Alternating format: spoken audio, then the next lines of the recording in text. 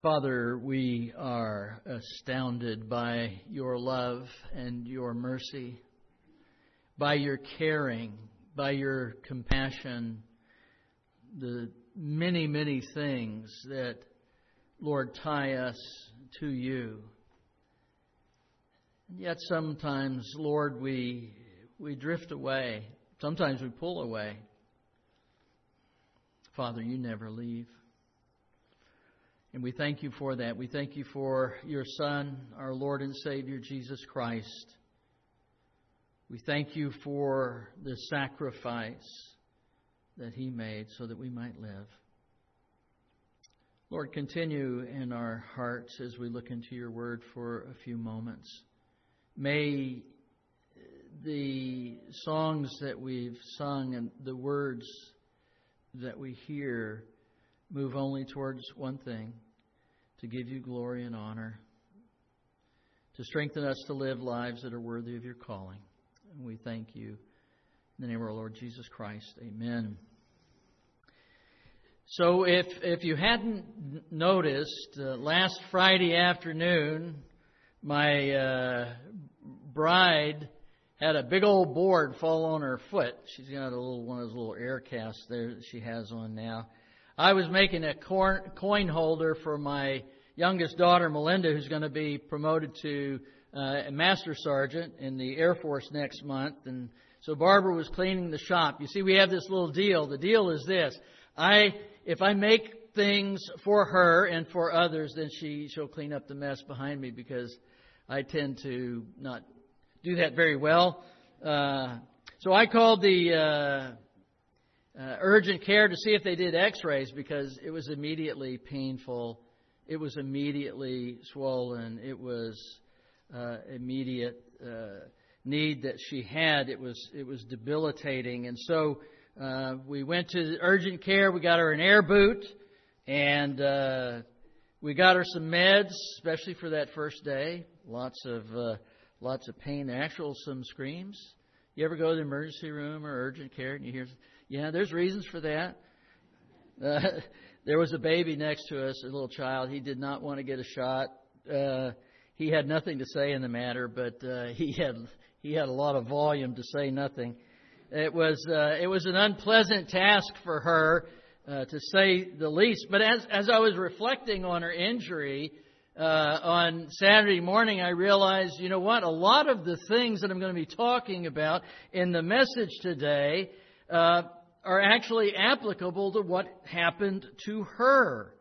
The force of my message this morning is largely going to be on living peaceably with one another, and how that happens through this text. And a part of that is what we heard about how we deal with enemies. But Barbara's injury, it was sudden, it was unexpected, and at least temporarily it was disabling. And if not treated properly, it could have chronic effects, pain, and it could become a debilitating injury over time. And you know what? I realize often that's how conflict happens, right? It's without notice. You're just going along. Everything is well. And suddenly you notice this incredible pain in your soul. And it is potentially, and at some moments practically incapacitating. And we don't know what to do with it. We don't know how to deal with it. You know, one of our society's greatest challenges involves our public schools and what is taught there, or more specifically to my point, what is not taught there. Do you know, in the beginning, in about 1629, we had the first public schools open up, and that was in Massachusetts, near the Boston area. And the reason they opened up was one primary reason. Anybody know what that was? To learn how to read the Bible. Public schools in this country began with this understanding that we need to teach people to read the Bible so that they can read it for themselves. But they also had other things that they taught. Of course, they taught, the reading, writing, arithmetic, type of a thing, but there was more than that, right? They taught more than that, and the weight of the Judeo-Christian heritage made them teach things like, what it meant to be a good husband, what it meant to be a good wife, what it meant to be a good child. Not only that, they taught how to resolve conflict in the family, in the church, and in the community. They taught those things. You know, when I learned the alphabet, A was for apple, B was for ball. But the first public schools, A was for Adam's sin. And B was this little thing, thy life to mend this book attend. And it was sitting, this little phrase, next to the Holy Bible. And people learn how to solve conflict in the family, the church, and community because biblical rules were normative. Now, while modern man says, well, that's gone and good riddance to it. We didn't like it, didn't want it in the first place. That's what they say. The fact is that when we have sudden, painful, and debilitating conflict, the only true resource that we have to fall on, by and large, is our family of origin and how they handled conflict. Now, for some of us, that's okay.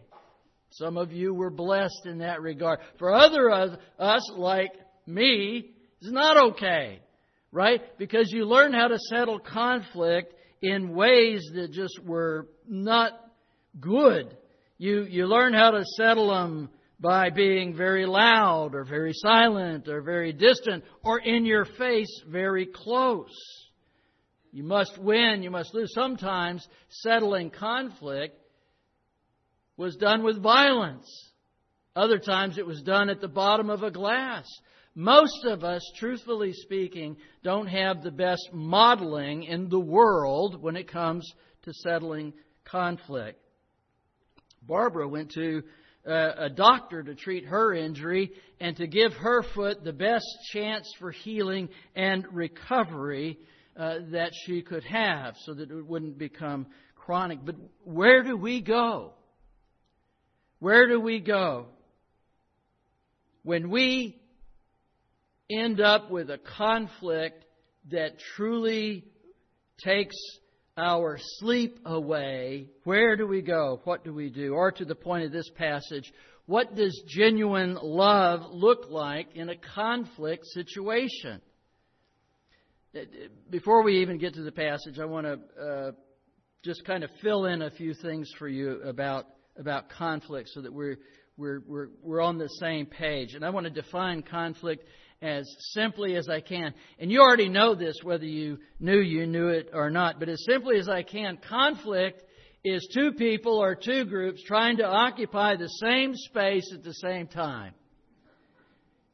Now, we know that. That's matter, right? I mean, that's why when we get to the highway, we look left and we look right, right? Because we know that our car and their car can't occupy the same space in the same time in the same way. They may occupy it together for a moment, but it wouldn't be in the same way, that's for sure. The space for conflict, it could be literal. I mean, it could be two children, or maybe you don't want to call them children, but two young people, even whatever, and they want separate bedrooms, but mommy and daddy want an office. And so there's conflict. It could be the car and the use of the car. It could be office space. It could be program space. It could be the number of songs that are sung, and on and on. It could be any kind of thing where that happens. Second, this is close to the first, of course. All of these things kind of overlap and blend together. But when two people or two groups actually have one of their concerns, one of their issues, one of their goals frustrated. So if you're frustrating my goal, that will produce conflict. If I'm frustrating your goal, that will produce conflict. I want to spend money on this. George doesn't. He wants to spend money on that. But Gary doesn't want to spend money at all. We've only got this X amount of money, you know. Finally, and most critically, conflict is a contest of opposing forces, i.e., a battle of the wills. And this is where it gets most damaging. And this is where two people or two groups, they say, this is not only the way it should be, this is the way that it will be. And once somebody plants their flag like that, you might as well say, hey, let's go get a cup of coffee. Because all meaningful discussion has ceased. It's done. It's over. Go have a barbecue. Go watch a football game. You're not going to communicate on anything else. And that's, you know what? Don't look, I know we've all got internet in here and we're all going to look. I want you to look this up afterwards. Don't look it up now. But I want you to look it up because you're not going to believe that the story is true. In 1987, on the Black Sea, there were two Soviet ships. One was a passenger ship that had over 1,200 souls on board. The other was a freighter that had this, load of oats on it. And for 45 minutes, they knew that they were on a collision course. They even talked to each other. But neither captain gave way. And as a result, there were 600 dead. I'm more important than you are. You do what I say. There is no place for elitism or superiority in the Christian life at all. And it leads nowhere good. It takes you nowhere that you want to be. I mean, this will piece can happen even internally. Romans 7 is an example of that, where our faith informs us about certain things. Our faith, did you know your faith informs you as to where you should go? Your faith informs you as to what you should do. And get this, your faith actually informs you as to who you should hang out with. Yeah? Sometimes I don't like that. Sometimes I want to go where I want to go. I want to do what I want to do. And I want to hang out with who I want to hang out with. And thus, we have internal conflict. Many years ago, some of you will relate to this. Some of you won't relate to this at all. That's, but many years ago, there's a comedian. His name was Flip Wilson. And he played a character called Geraldine. And when he'd do something stupid, he'd say, the devil made me do it. The devil made me do it. But I tell you what, when we get off track, when we're off track, we don't need no devil to make any. We do a fine enough job on our own. Our desires and our ethics don't always disagree. And when we choose our desires over biblical imperatives, it always invariably leads to pain and suffering. I mean, and when that will conflict is interpersonal, it can be devastating. When it's in the church, it can be devastating. Because the only solution at that point is win and lose. And most people think they're winners. And so consequently, it is a mess. Do you know that 3,700 churches close every year on average? And most, I won't say most of them actually just die out. But many of them, they go out because they can't sort out their conflicts. Where do we go? Again, where do we turn as believers? Let's look at Romans chapter 12. We're going to pick up right where Pavan left off. But I'm going to go look back at verse 9, Romans 12. I'm going to look back at verse 9 again for a few moments because that is the controlling verse of the entire section. What you find is that this section is bracketed between verse 9 and verse 21. It even uses very similar and some of the same language to let Paul is letting you know, I'm starting with something about genuine love and now I'm ending it here. If you look in your Bible, you'll find different headings. The ESV heading is Marks of the True Christian. The New American Standard says righteousness in relation to society. The NIV simply says love. Now, I particularly like what one of the greatest New Testament scholars of the last century, F.F. Bruce, wrote by entitling the text at verse 9, "The Law of Christ," which is the law of love. And both grammatically and textually, the verses that we read are actually an exposition on what genuine love, as it abhors evil and clings to good, looks like. You know, we talk about those terms in so many abstract ways that we don't really understand. So Paul is saying, you want to know what this looks like? Here it is.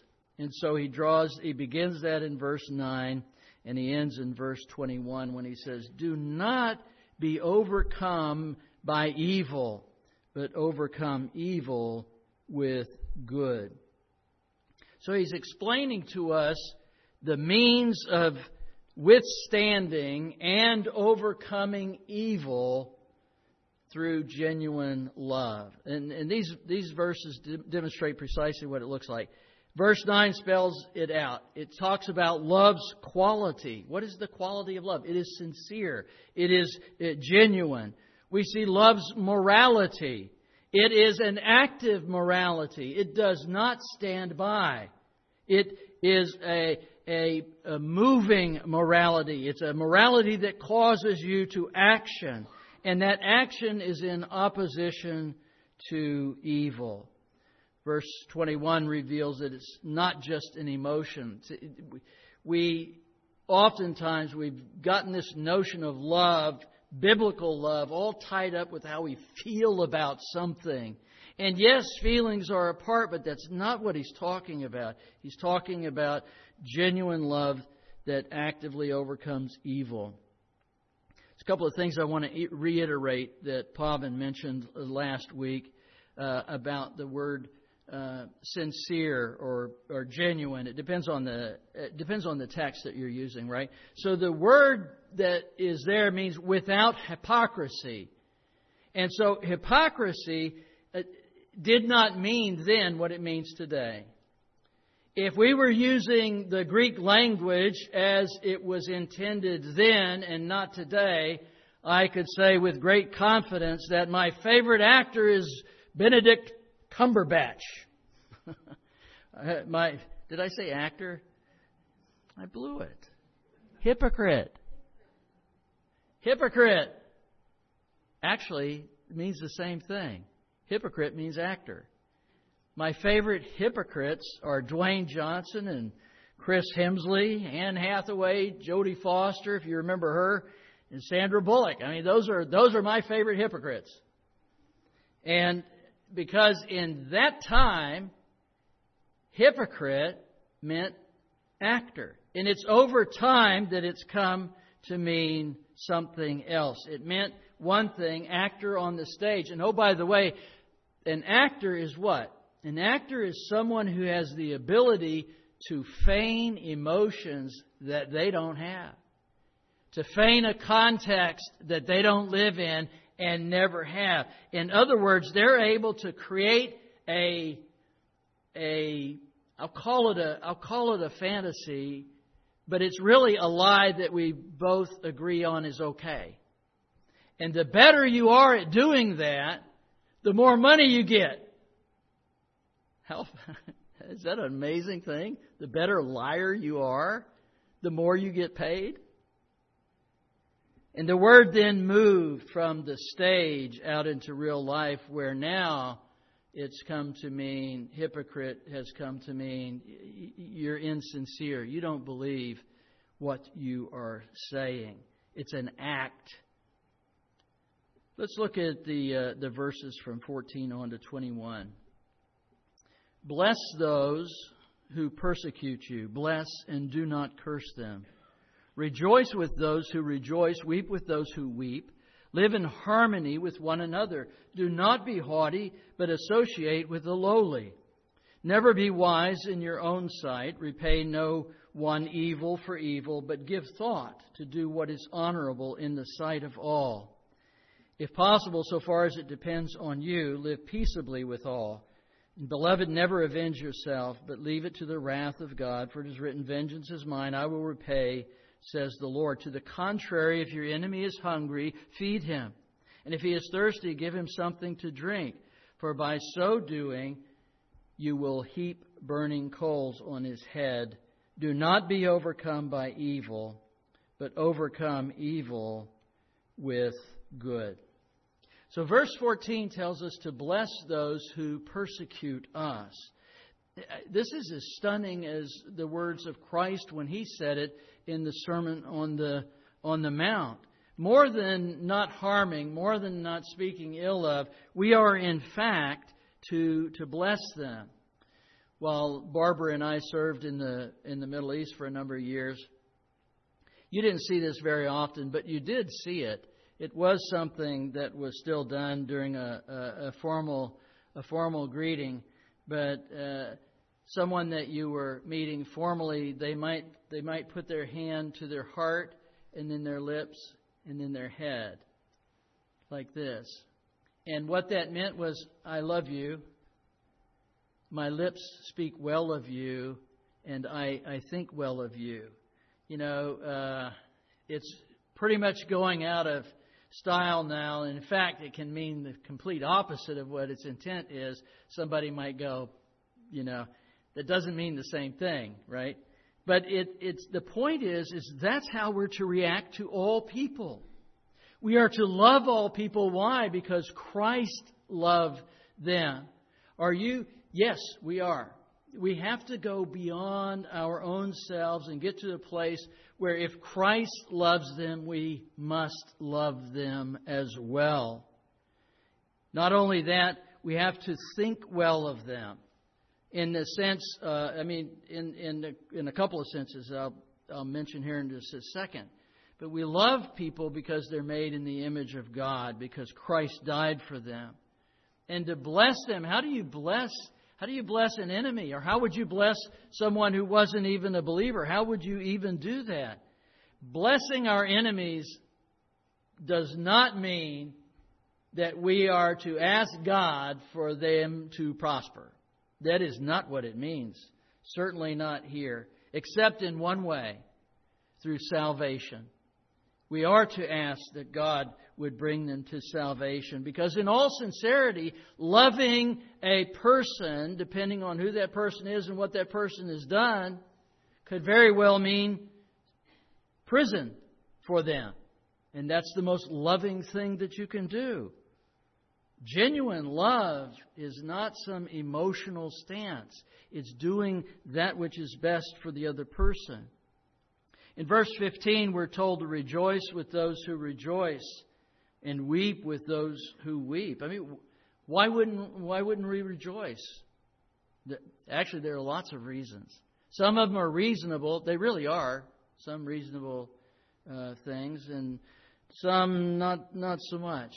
I mean, the things that come immediately to our minds is that, you know, we're so self-centered that we can't see what's going on in the lives of another person. We're deaf to their emotions and their feelings. Or it might be plain old arrogance.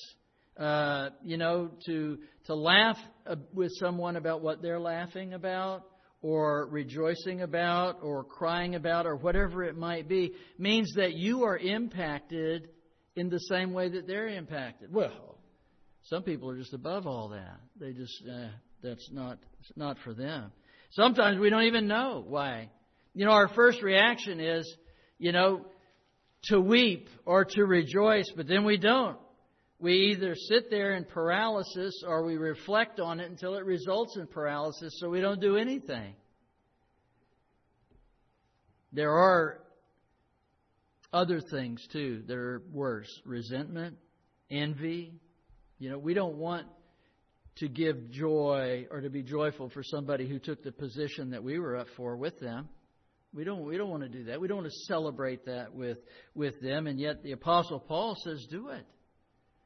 Or another reason is we could be depressed. Our emotions are numbed. As believers, we are faced with a mixture of experiences. Some of them are incredibly powerful. And some of them are incredibly difficult. And as long as there's time to absorb each one as it comes along, that's fine. But sometimes they just come right after the other, one right after the other. You get hit this way and you get hit that way, and then you become overwhelmed. And in that sense, it's difficult to be able to authentically rejoice or weep, because you become one of the weeping ones or whatever. It's something that is challenging. One of the most challenging things, and at the end I hope to give you a way to do this. If you've ever struggled with this, I hope to give you a small pathway to that. But one of the most challenging things of being an on-call chaplain for the weekends, the on-call chaplain at a level 1 trauma center, is you have no idea what's going to come through the door. You really don't. You don't know if it's going to be somebody who needs a simple surgery. You don't know if it's somebody who's been stabbed. You don't know if it's somebody who's been shot. You don't know if it's somebody who's been in a car accident. You don't have any idea. But one of the things that would always strike me the most is when I was on the pediatric ward or the neonatal unit, and I would literally have to go from one room where the parents are celebrating the birth of their child, and then go to the next room within the span of minutes, not a lot of minutes, where the parents are mourning the loss of their child. How do you celebrate and then you weep? How do you go from working with someone for 6 months and they're going home? You know, they're leaving the hospital. Finally, they're free and they get to go home and be with their family, and then someone who you've worked with for 6 months leaving the hospital, but they're going to be buried. How do you do that? I'll tell you, by God's grace, with whatever you're faced with in this regard, by God's grace, the key is simple. The Lord tells us over and over and over again. To put it in popular, common vernacular, it's not about you. If you make the other person the object of your ministry, the direction that your ministry, that the Lord has given to you to flow, and you focus on them and not yourself, guess what? You can do it. And it's not even a matter of can do it. If you're focusing on them, you simply will do it. You'll be able to rejoice. You'll be able to weep. Don't you love the old rhyme, a sorrow shared is but half the trouble? A joy shared is a joy made double. It's a wonderful thing and true.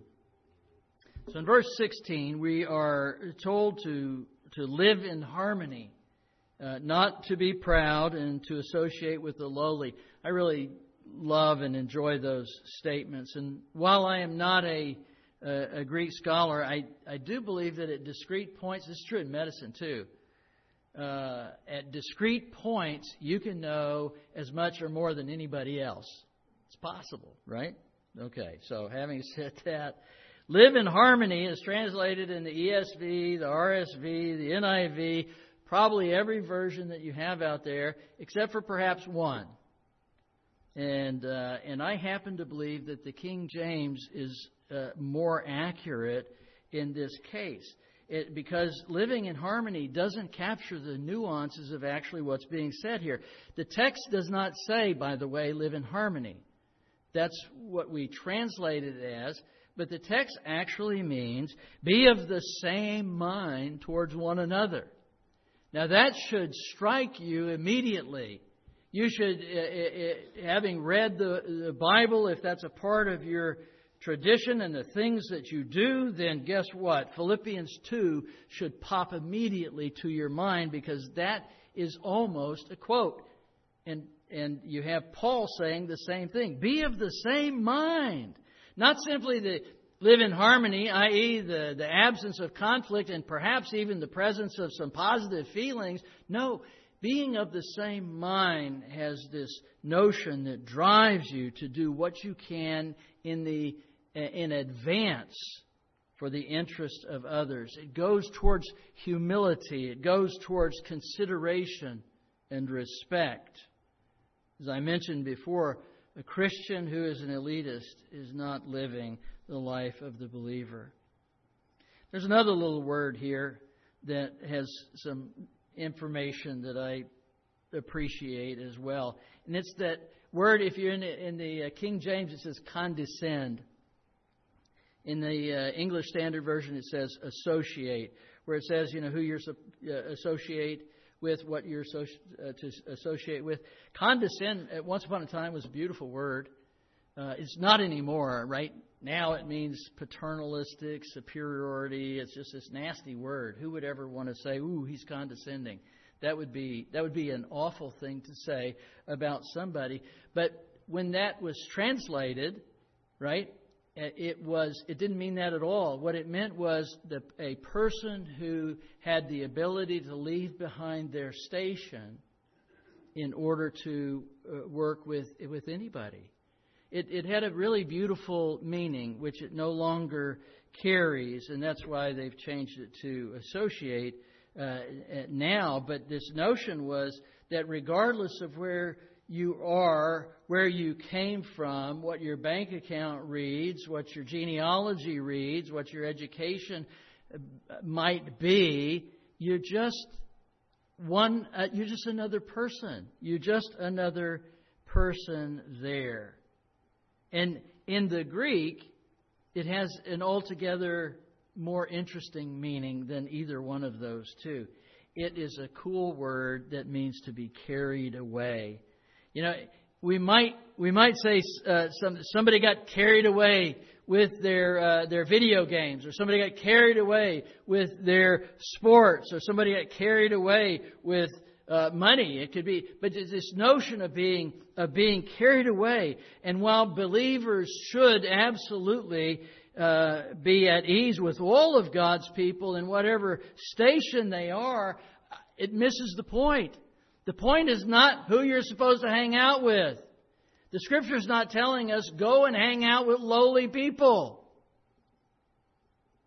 I don't know what a lowly people is. Do you? I'm not going to go hang out and say, "Oh, I'm doing what the Lord wants me to do. I'm hanging out with the lowly folks." No, people's not there. The word people, person, anything is not there. Let me tell you what this actually means as far as I can tell and as far as I'm concerned. It means to be carried away with humble tasks. It means change the diaper, do the dishes, sweep the floor, move the chairs, shovel the snow, or in our case, the pollen. It means that you are not to behave based on your station, but based upon the needs, the felt needs, the other needs that are out there. That's what it means. It means carried away with doing things. We see this in Mark 10. Jesus himself said it when he said, "Whosoever would be great among you must be a servant." He's not playing with words. He's talking about who's doing the laundry. He's talking about chores. He's talking about he's talking about taking out the trash. Somebody here takes out the trash to the street. And somebody here wheels it back. Somebody here sets up the tables. He's talking about things like that. As we move on to verse 18, I love the practicality of God because it immediately acknowledges that some people may not now nor ever will get along with you. And there's even a double caveat here, right here. Paul does this. He says, first, if possible. If possible. And second, so far as it depends on you. That's striking, right? Because Paul does not press the Roman believers into some unrealistic ideal, nor does he expect them to compromise their faith. He's real.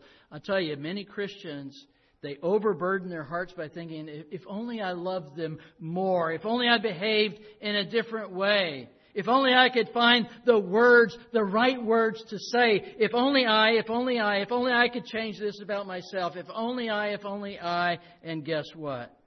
If only I did that, they would love, or like even, or perhaps more than that, they would accept me. The cold hard truth is that's not true. Not true. You need to be who you are. You need to be who God created you to be and not go around changing yourself so that somebody else might not like you, because the person who doesn't like you likely won't like you anyway. We need to be open with one another and in submission to God. And it's at this point that forgiveness really becomes hard. C.S. Lewis made a remarkable statement. He said, everyone says forgiveness is a lovely ideal until they have something to forgive. Okay, as we wrap up here, the passage is not complete without some mention of the heaping of coals of fire upon one's head. It actually comes from Proverbs chapter 25, verses 21, 22, if you want to look it up. And as such, where it's located is just as important as what it says.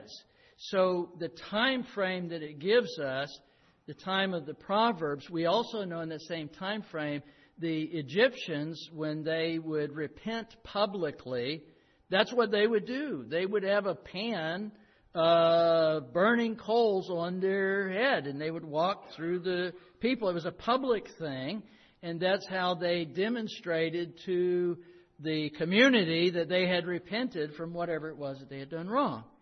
And so I think that's the best way. That's the best way to take this. I know some people. Now listen. Now there may be a practical value to this, but it's certainly not the intent. Because the notion that this is heaping guilt on their head is not good. And I'll tell you why it's not good. It is not your job. It is not our job to put guilt on anybody. You know what? If you want guilt to be put on somebody, you need to talk to the Holy Spirit about that. It's the Holy Spirit who convicts of sin. It's the Holy Spirit who puts guilt in its proper place, in its proper role. This is about, and yes, it may be guilt that has led to repentance, but what we're looking for, I don't know. But what we're looking for, I think, in this picture is that by doing these things, these good instead of evil, what happens is that leads the person to repentance. Leave God deal with all the reasons for that. And so we want the Holy Spirit to do His work. So last Friday afternoon, Barb's foot really got hurt. You're next to somebody and you can't do anything. All you can do is be witness of their pain. Wow, that really hurts. But because the appropriate actions were taken, she's not using crutches today. She did yesterday. She's walking around on her boot. And she's healing nicely. Some of you have been really hurt. Really hurt. I get it. I know. The text gives us answers to what genuine love in conflict looks like. Trust God in our hearts. Be patient in our troubles. Be inclined to bless. And our actions never repay evil with evil. It goes nowhere at all. So first, leave room for God to take care of the situation. Too often we leap to judgment, but we're to trust God. Second, actively do good. Give thought in the sight of all to do good. We live in a culture of broken relationships and institutions and communities, mainly because we no longer know what it means to live by the power of the Spirit and under the guidance of His Word. We spend our time coming from ourselves. You know, when One person wrote when he was struggling with conflict, to dwell above with the saints we love, oh, that will be glory. But to live below with the saints we know, now that's a different story. While one may suffer physical injury that cripples one for life, it's true. In the spiritual world, our wounds never need be lifelong, because Jesus Christ gave himself on the cross for our behalf, so that if we believe in him, we can have not only eternal life, yes, and not only life, yes, but life abundant. Father, we are deeply grateful for your mercies to us. We thank you, Lord, for your goodness and your compassion. Lord, as we look at the different conflicts that might be in our life, as we look at the need for forgiveness, as we look at our enemies who we cannot love into the kingdom, we pray that you would allow us to do what Paul asked us to do, and that's everything in our power. And once we do that, Lord, let us be clear before you. We thank you. We praise you through Christ our Lord. Amen.